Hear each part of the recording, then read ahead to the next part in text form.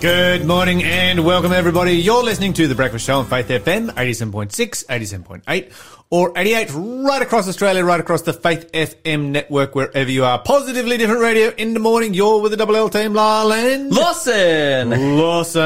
What are you thankful for this morning other than food? Give me a second. He's going to come up with something. Not quite sure what. Hold on. It's coming to my something brain. there. Okay. Bible studies. It's always the same. This is what happens when I ask Lawson what he's thankful for. He can't think of anything other than food. Or Bible studies. Because I talk about that a lot. I'm thankful for rattle cans. Really? Why? Why not? Did someone do you go on graffiti houses? No. Then, I don't know. But some people do graffiti. Yeah. And they do really nice graffiti with rattle cans. So the world would just be a less colourful place if it wasn't for rattle cans. Is that what you're grateful for this morning? I'm grateful that I can paint things with rattle cans. Okay. Rather than graffiti. I'm not an artist. Why not? Because I'm really useless at art. You can start any time. Wow, I believe in you. Yeah, maybe not. There are some talents that some people receive and others don't. Mm-hmm. And graffiti is definitely not one. Any kind of art, actually, I really struggle at. Although I did do photography for about 3 or 4 years and really enjoyed that. Got pretty good at it. Yeah. Oh. Got a few thousand followers on Instagram. You're listening to the Breakfast Show podcast on Faith FM. Positively different. And here comes the first quiz for our pentathlon. The first question for our pentathlon quiz. Lawson, what have you got? That's right. For 100 points, what town in Galilee was the boyhood home of Jesus? 0491 064 669 is the number to call if you know the answer. 100 points, you're giving yourself a Faith FM bookmark and bumper sticker, or you can get your points on the board. Continue to work your way through the quiz. But again, that question was, what town in Galilee was the boyhood home of Jesus? Okay, if you know the answer, then give us a call right now on 0491 064 669. But right now we're going to go into positively different news. Lawson, go I have some positively different news this morning in the area of farming. Cool. I love farming. Farming and technology. That's what I have. We're going to start with the farming one first, where researchers in North Carolina, at the State University there, have developed a plant mesh, a mesh that they call plant armor that is protecting plants. And they've done a number of different, experiments with this, and they've ultimately found that it is incredibly more effective at protecting plants from insects than any other plant mesh. Because the problem that you have when protecting plants and crops from insects is that, okay, so say you put some kind of net over it, okay? Yes. But then small insects like tobacco thrips or whatever, they can just go through the net. Yep. So you're not actually solving anything. Well, you keep the birds out. You keep the birds out. But the real struggle is the insects. And so then we use insecticide and we spray the plants with harmful chemicals, which then have terrible effects on our bodies if we don't. And if you cover them with something that the bugs can't get through, then the sunlight doesn't get through either. That's right. And the plant dies, and the which plant kind dies. of defeats the purpose. So you're in a bit of a catch-22 scenario. It's like, how do we protect our plants from bugs without eating harmful insecticides? Now, you can wash them, but I feel like after an amount of time of those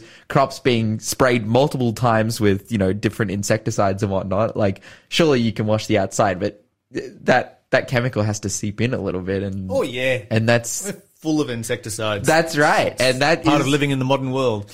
Okay, so let me ask you this question then. So how does this actually let sunlight through if the mesh is so fine that bugs won't get through? So they created this mesh, right? And they call it plant armor. And this is the question. This is the problem that they had to think about. What they've actually done is that within this mesh itself, they have created this, it's multi-layered. And so it's got a maze in there. Right. Basically, and bugs get lost. And bugs get lost. Now, how they did their first initial test and how they did it is they got a petri dish and they put on one side a cabbage leaf and on the other side they put 10 tobacco thrips, which are the hardest insect to fence out because they're tiny. They're the size of a a ball pen tip. You know, they like cabbage leaves. That's right. They love cabbage leaves. They put it in a petri dish. Now, they had one petri dish with plant armor and another petri dish with like just regular commercially available stuff. And in the commercially available stuff, the thrips were able to get through, all 10 of them. Well, actually, no, the first one was able to get through in 12 minutes. Okay. So after 12 minutes of trying, it got through, and then they're all snacking on the cabbage. With this plant armor, it took the thrips 3.5 hours to get through. Right. And so now then you're thinking, but they got... That's right. But they got through. But think about this in, like, the natural world. Like, there is plenty more food around other than the cabbage, and if it's got to take them 3.5 hours to get food for, like, a young tobacco thrip, like these tiny animals that have tiny lifespans, the thought is that they'll just give up. It's an interesting thought. And this is the thing. Have they tested this in the field? That's where they have done field testing. They had two groups two groups of plants. One was protected by this plant armor, the other wasn't. And ultimately, after their 3-month experiment, this outdoor field trial, the researchers found that the plants covered with plant armor were larger on average, and the weight of the cabbages that were grown were 3 times the size of the other control group. So were there any tobacco thrips or any other bugs actually getting through though? The answer is was it just a reduced amount? It was an incredibly reduced amount. Yeah, that can be washed out. So because they also did the experiment with like caterpillars as well, unfed caterpillars, like with the kind of like petri dish type thing. And yeah, there were. It says here they were 90% effective at preventing any of the unfed caterpillars from getting through the plant armor at all. So basically, tobacco thrips are interested in victims, not defenders. Yes, that's right. If you're going to defend it, it's like, now I'll go find a victim. That's right. They're like, I'll go eat something else, and they can go and snack on some grass or something like that. Boring. Which is a bit, maybe that's like their version of like a vegan diet. And they're like, man, this is bum. There's nothing boring about a vegan diet. I am vegan. That's right. What are you going on about? I'm just saying, it's like their version of, I don't know, instead of eating pancakes for breakfast, they're eating Weet-Bix or something. I don't know. I eat Weet-Bix. Yeah, Weet-Bix are awesome. Yeah. But it's just less interesting to them. And they're tobacco thrips. Okay. They're completely motivated by hunger and staying alive for like 2 hours. Living on plain rice. You can do it. It's a whole food. It's possible. Hey, why are we talking against plain rice now? Well, you don't eat anything else. If you eat nothing but plain rice, you'd get bored with it. Bro, I pretty much like for breakfast every morning I eat plain rice and soy sauce. Like the greatest thing ever. But yeah, so this experiment has been successful, and now they're marketing their design to different companies to put into mass production and get out there and protect plants, and so we don't have to use insecticides anymore. Oh, fantastic stuff. I want to get some of this material. I hope it's not too expensive once it hits the market. Yeah, that's going to cost like... I can think of lots of uses for it in my garden. I have another story here, a cool tech story, which is basically at the moment, you have solar energy, right? We've talked about solar energy a bunch on the show, and solar energy, it's like one of the areas where people are trying to really, like companies around the world are trying to really get a hold of how they can get more and more efficient and ultimately, increase the amount of solar energy, because the good thing about solar energy is that it's pretty low effort and you can't monetize the sun. There's no like company that can block out the sun unless they get a big version of plant armor and put it around the entire planet. You can't monetize the sun. So people are trying to come up with all different designs to, harness solar energy, specifically into batteries. Now we've talked about when it comes to like, solar's use in creating like base load energy and whatnot, the idea of like harnessing solar power, during the day and having your excess solar power, stored into a battery and put into a house. Now people are trying to downsize this, into different forms and in different ways to come up with awesome portable solar batteries that can be plugged into anything and can have application anywhere. And one of the designs I found super interesting. One of these designs, it's created by a team of Dutch-Chinese scientists, and basically what they've done, this is so interesting. Actually, I need to read this because this is kind of mind-boggling, and I am incredibly surprised. So what the design revolves around a specifically engineered molecule that changes shape when it comes into contact with the sun, rearranging carbon, nitrogen, and hydrogen to form an isomer, an energy-rich molecule with a different configuration that holds shape when immersed in liquid. Okay, so it changes, the sun hits it, it changes shape. Now, during that changing of shape, if you guys know about thermodynamics, when things change form, they give off heat. Yes. And as it's changing form, and rearranging itself, it's giving off heat. And that heat can then be converted and stored as energy. Oh, that's pretty tricky. So it's like, and it's stuff. liquid based as well. So you have a box with liquid in it that gets hit by the sun, and as it's rearranging itself and going through this process, this is basically how like they're trying to do nuclear fusion. They're changing helium into hydrogen by heating it up to a million degrees, like 150 million degrees or something like that, and then it creates energy. So they're doing this on a tinier scale with this liquid, and ultimately they've been able to store energy from it. Now, in their prototype, they're using an incredibly small microchip, and this is definitely not even in prototype stage. It's just that they're just seeing if their design has any type of go about it, if it works. And yeah, they've been able to produce energy, and they themselves have admitted like, oh, this isn't much. We could see like we're not like powering a whole smartphone or something by this, by this process, but it is a proof of concept which we can now work on and try to optimize and enhance. And ultimately it could come to the point where your smartphone has like a chip in it that has some liquid slushing around in there that gets hit by the sun and then stores that as electricity, which, by the way, that storage lasts for like 18 years. You're listening to the Breakfast Show podcast on Faith FM. Positively different. And it's time for the 200-point question for the quiz. What name did a wild man possessed by many demons give an answer to Jesus' question? 0491 064 669 is the number to call. If you know the answer, you can win for 200 points in issue of Science Magazine, or get your points on the board. Continue to work your way through the quiz. But again, that question was, what name did a wild man possessed by many demons give an answer to Jesus' question? There you go. If you know the answer, give us a call right now or shoot us a text message. All right, so we're going to begin in New Jersey today, where we have a law that is pretty much the opposite of Alabama's new law. So Alabama passed a law a couple of days ago, signed into legislation that it was a criminal offence, a felony that you could be jailed for teaching radical gender ideology to children. In fact, anything from kindergarten to year 5, that was identified as a form of sexual grooming, and that this is not something that a normal adult does. These are not normal conversations that you have with a child of that age, and they throw you in jail for it. $10,000 and up to 10 years. It's reasonable. Then New Jersey comes out, and they've made it a law that goes the opposite direction.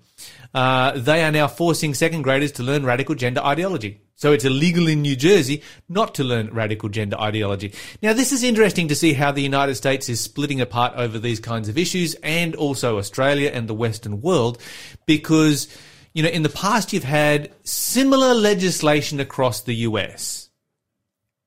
So, for instance, across the US, it's illegal to deal drugs. Yep. And you're going to have laws at state levels right across the US that say, yeah, it's illegal to deal drugs. Okay, that's fair enough. We understand that. We get that. The difference between one state and the other state is going to be the penalty you receive. One state might have, 10 years, another 20 years, another life, whatever it might be for dealing drugs. And so you're going to get those kind of differences. You're going to have, say, for instance, gun legislation, and some states are going to have constitutional carry, which means you have a right to carry a gun if you're not a prohibited possessor. Other states are going to restrict that somewhat. But they still have a right to bear arms. It's America. Yeah, and then some, like, cities, they make it like a no-gun zone because of violence, but then it's like, In the past,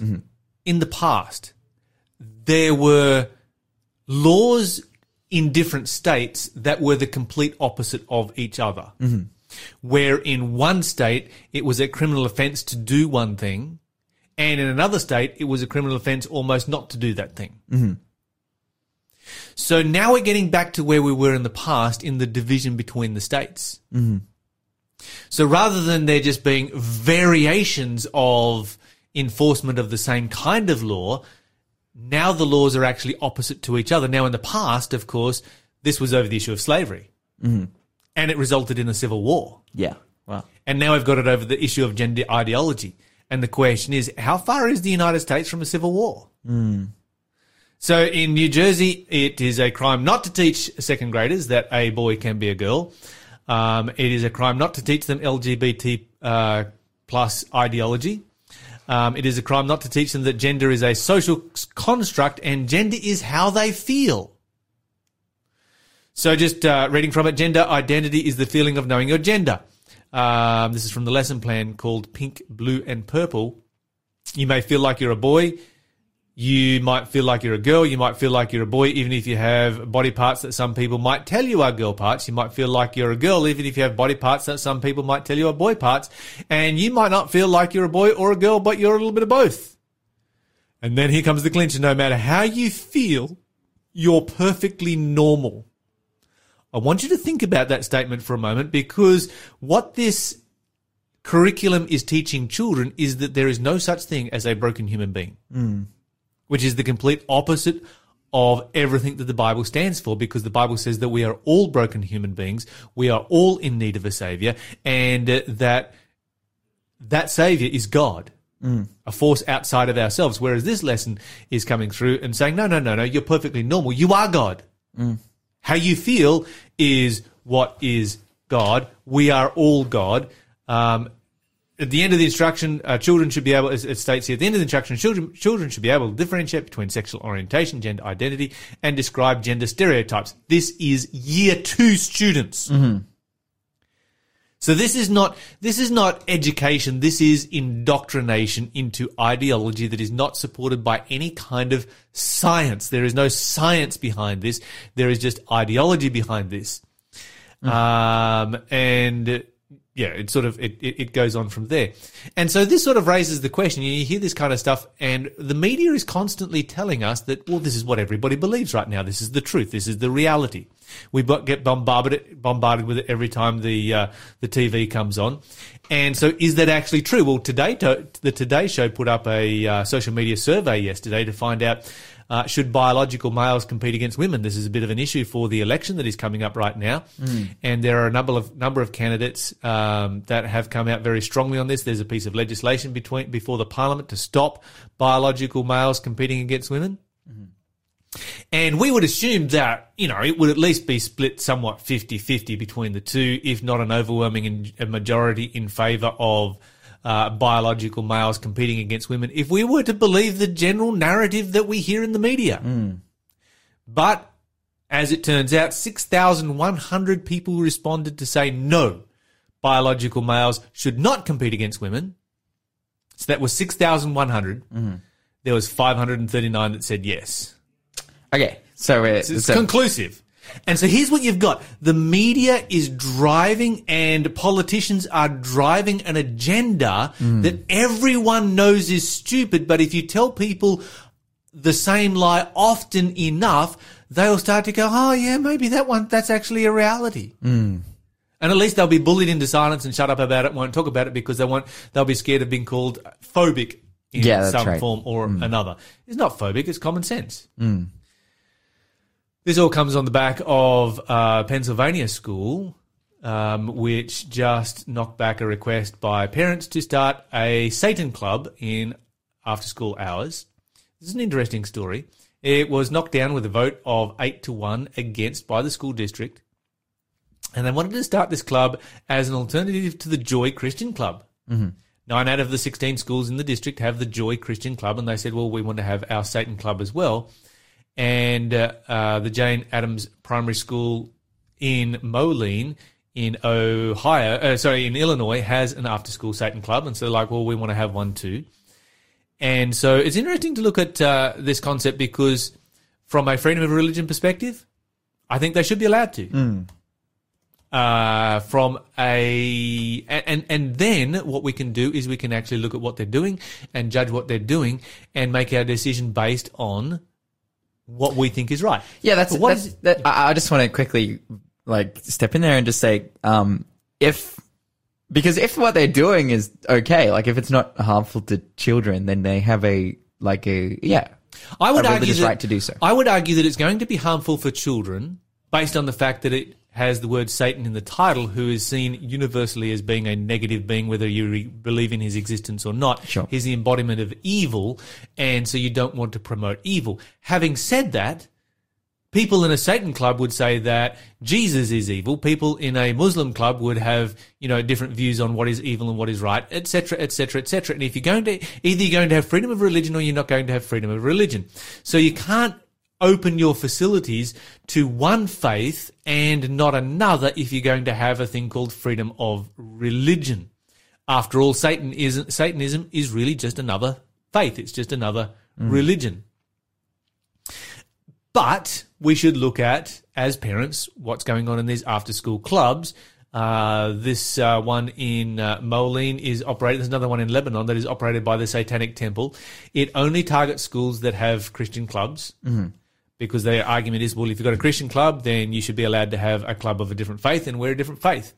They advertise that they do puzzles, they do games, they do arts and crafts, they encourage creative expression and problem solving, critical thinking, free inquiry, rationalism, and here it comes, personal sovereignty.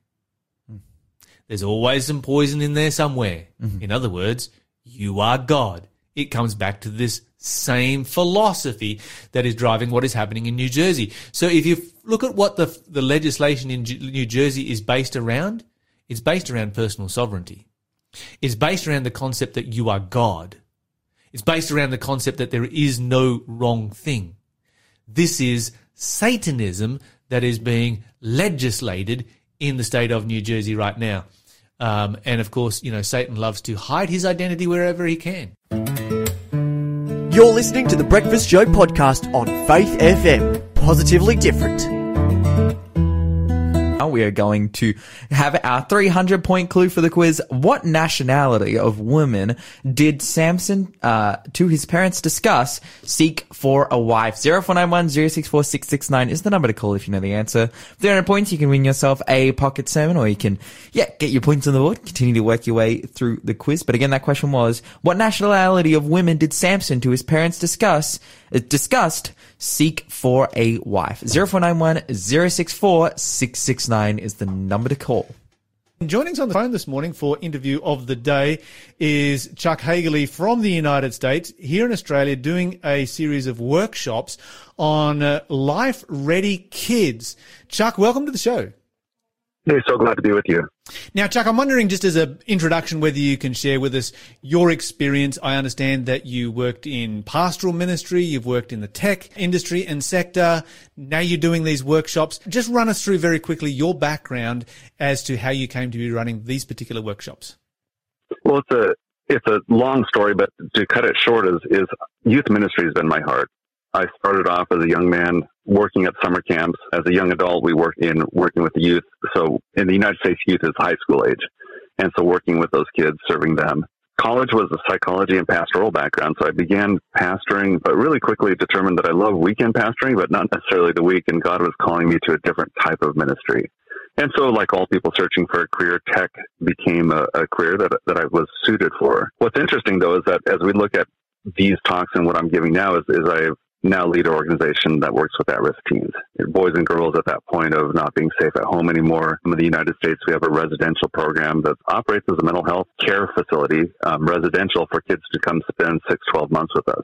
So it's this intense intervention with these kids. And as I started serving these kids as a leader of the organization, really quickly determined that a lot of them struggle around technology, but don't know exactly why and don't necessarily have the tools. And so at that point, I took a deep dive into how is it that we can really bring hope to these kids, give insight to them. And I'll just say one other thing that I hate talking about it, but the reality is I was exposed to pornography as a little 8-year-old prior to internet, prior to all these things. And so my journey of recovery is something that is difficult to talk about, but I'm so thankful that God has led me to a place of freedom. So the skills that I've used in my own life to gain freedom is something that I'd longed for an adult to share with me when I was 12, 14, 16. And I find it fascinating and exciting just how God has led you through this journey, through this path, and uniquely equipped you by having a background in both ministry and the tech sector to be able to reach out to kids that are being heavily affected by technology today. Your workshops that you're doing here in Australia during your tour here, Life Ready Kids, you mentioned the issue of pornography and how that you were impacted with it even before this became something on the internet, but now it is so much bigger. How big of an issue is this for our children today, for the average parent out there who's listening in and thinking, well, I've got an 8-year-old, they don't look at pornography. How big of an issue is this? And are they looking at pornography if they're 8 years old? I will say it's difficult to measure because most kids that are looking at it are hiding. They're secretive about it. So the numbers that are out there are, I will say, anytime we look at statistics of kids in pornography, to be a little suspect about them. What we're seeing is for teen years, it's a little easier to get than maybe that 8-year-old. But we're seeing for the teen years, 13 through 17-year-olds, and then you have the young adult group. Barna Research did a pretty good study called The Porn Phenomenon. And what they're looking at is for non-Christian kids that don't affiliate with any kind of faith at all, I guess they're not even Christian, but non-faith kids, about 79% of boys, about 39% of girls. When you add the Christian element, it drops down to about 41% of boys, and for girls, it's about 13% that would be regular porn users. And this would be, kids 13 to 25 years old. And so as I look at those numbers, what it tells me is that when you're ministering in a church context, up to 40% of your boys would be having some sort of issue with it, and a sizable number of the girls are struggling and with a lot of shame and a lot of lack of support and understanding. And would those numbers again be impacted by Christian young people being less likely to admit to it than secular young people? I think so. What we see is that perfectionism is one of those things that you keep up a real good front, but a lot of times in the most perfectionistic, people-pleasing type environments, the kids often are looking for some sort of hidden release, and the phone becomes that hidden place. Okay, so we've mentioned pornography. Is this the only problem that we have in children and technology and raising life-ready children? Well, here's the switch that I make, and it's a little confusing on time frame, but when we really get down to this, our kids don't have a porn problem. They have a loneliness problem. They have a feeling of being unloved, unseen. They have a boredom problem. They have entitlement problems that they're using porn to solve. And so they have a porn solution, which is a bad solution. Let's just say that. And so for any of the tech addictions, whether it's video games, social media compulsion, pornography, that's their tool that they're using to feel better in the society that they're living in. With the emotions that are swirling around, that's their best answer to making life make sense. Does that make sense, Lyle? Yeah. We try to solve the porn problem when honestly, when I'm looking at Life Ready Kids, I want kids that are thriving, that are able to face the challenges of this world, the loneliness, the anxiety, the depression, the uncertainty, and despite those things, not turn to negative habits. Yes. And I guess one of the things that something that I'm picking up on just listening to this, the old adage, idle hands are the devil's playground. And I know that it's nothing like that simple. But at the same time, when we give kids things to do, ways to be productive, real relationships, then surely that is going to be solving some of the causes of the problem rather than just trying to solve the symptom. Oh, exactly, Lyle. And I think that's the key is that Psalm 103 to me is one of the most beautiful verses in the Bible for anyone that struggles. And we all struggle, don't we? But there's in the middle of that, it says, and he satisfies our desires with good things. With good things. For us as human beings, we tend to satisfy our desires with worldly things, with relationships, with power, with control, with, our fear response ends up being relationship damaging, self-damaging, relationship with God damaging.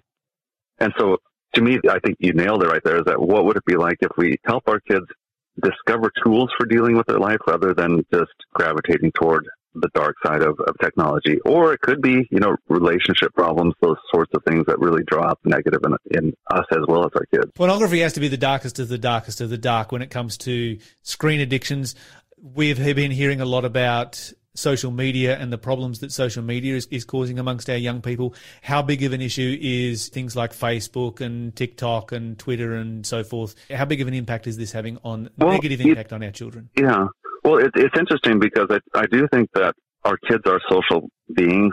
They do want to be connected. There is evidence that's showing some form of connection for our kids every day with their friends, and online tends to be the thing that maybe an hour of use of texting friends, connecting a little bit on social, might decrease your kid's symptoms of anxiety and that fear of missing out. Where it gets dangerous is you pass that 1 hour and then you start seeing anxiety just skyrocket. We call it like a hockey stick graph, where suddenly suicidal thoughts, those things climb dramatically. And so in a sense, with social media, video games, they have their place probably in a child's life to just bring some pleasure, some healthy interactions, but it's easy for that to turn to a really dark place.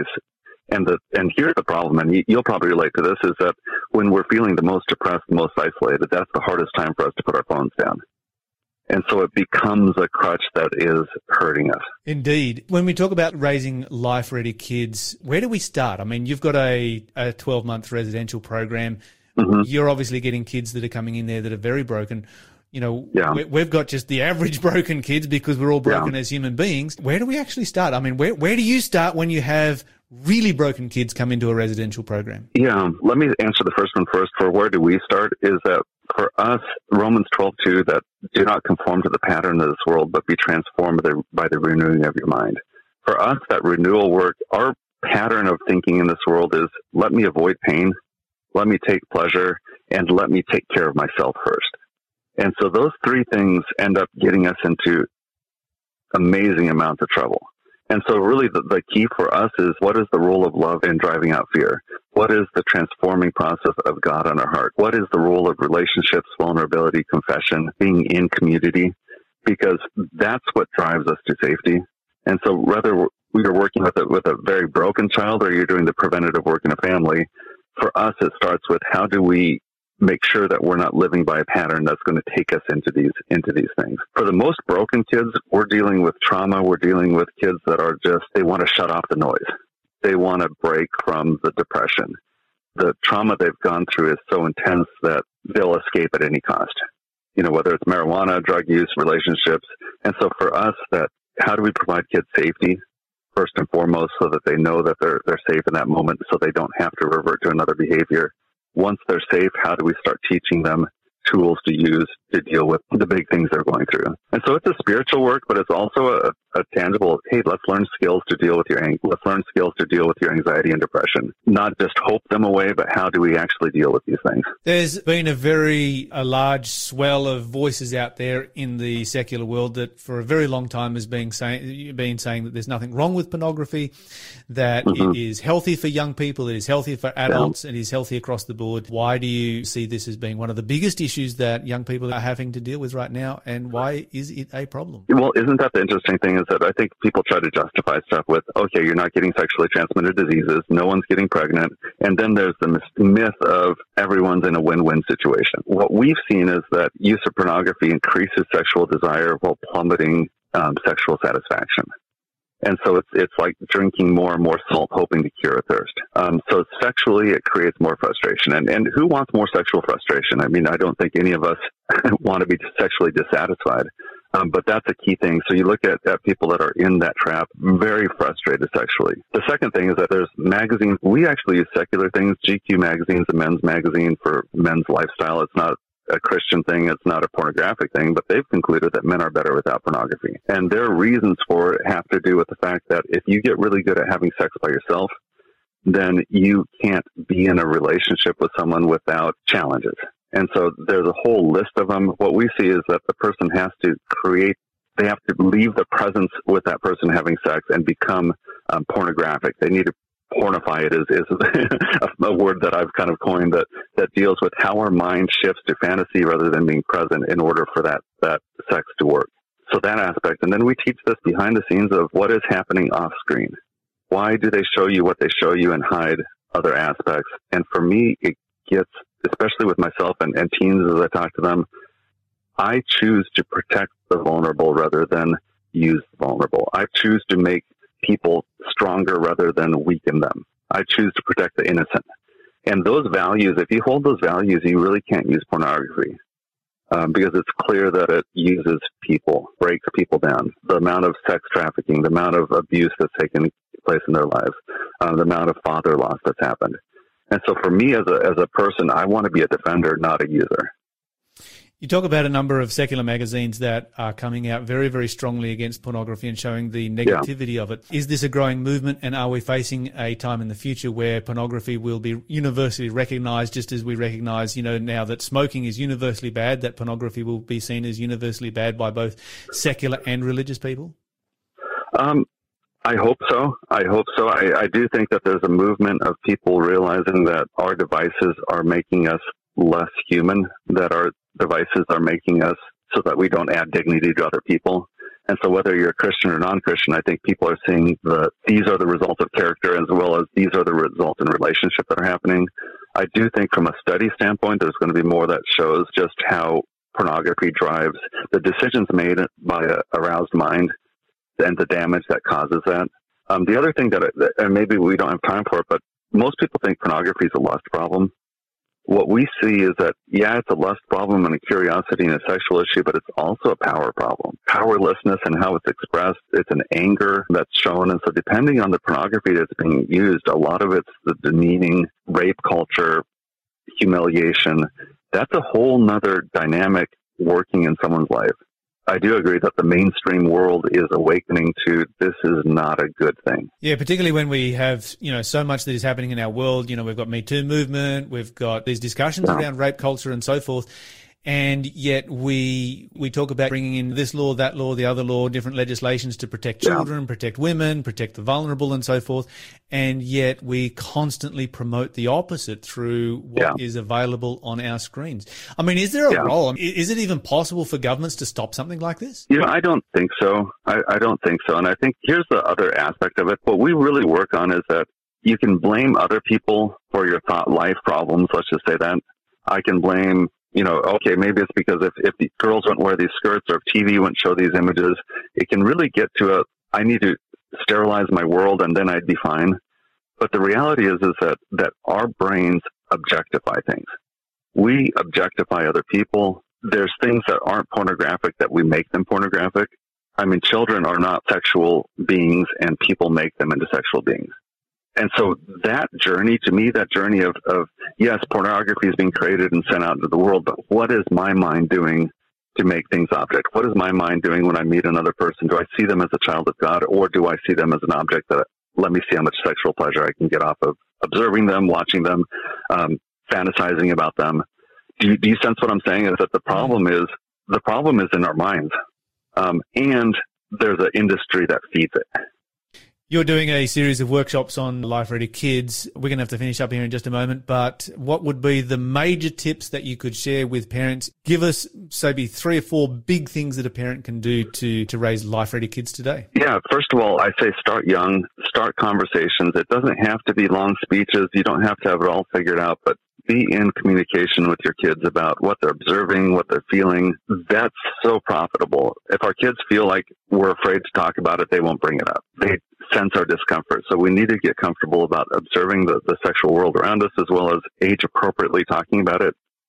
I think the key that I really focus with parents is we focus so much on the habit, but we need to figure out what is it that our kids are longing for in their life. Is there ways that we can build connection? Is there ways that we can do stuff together, activities to work towards that?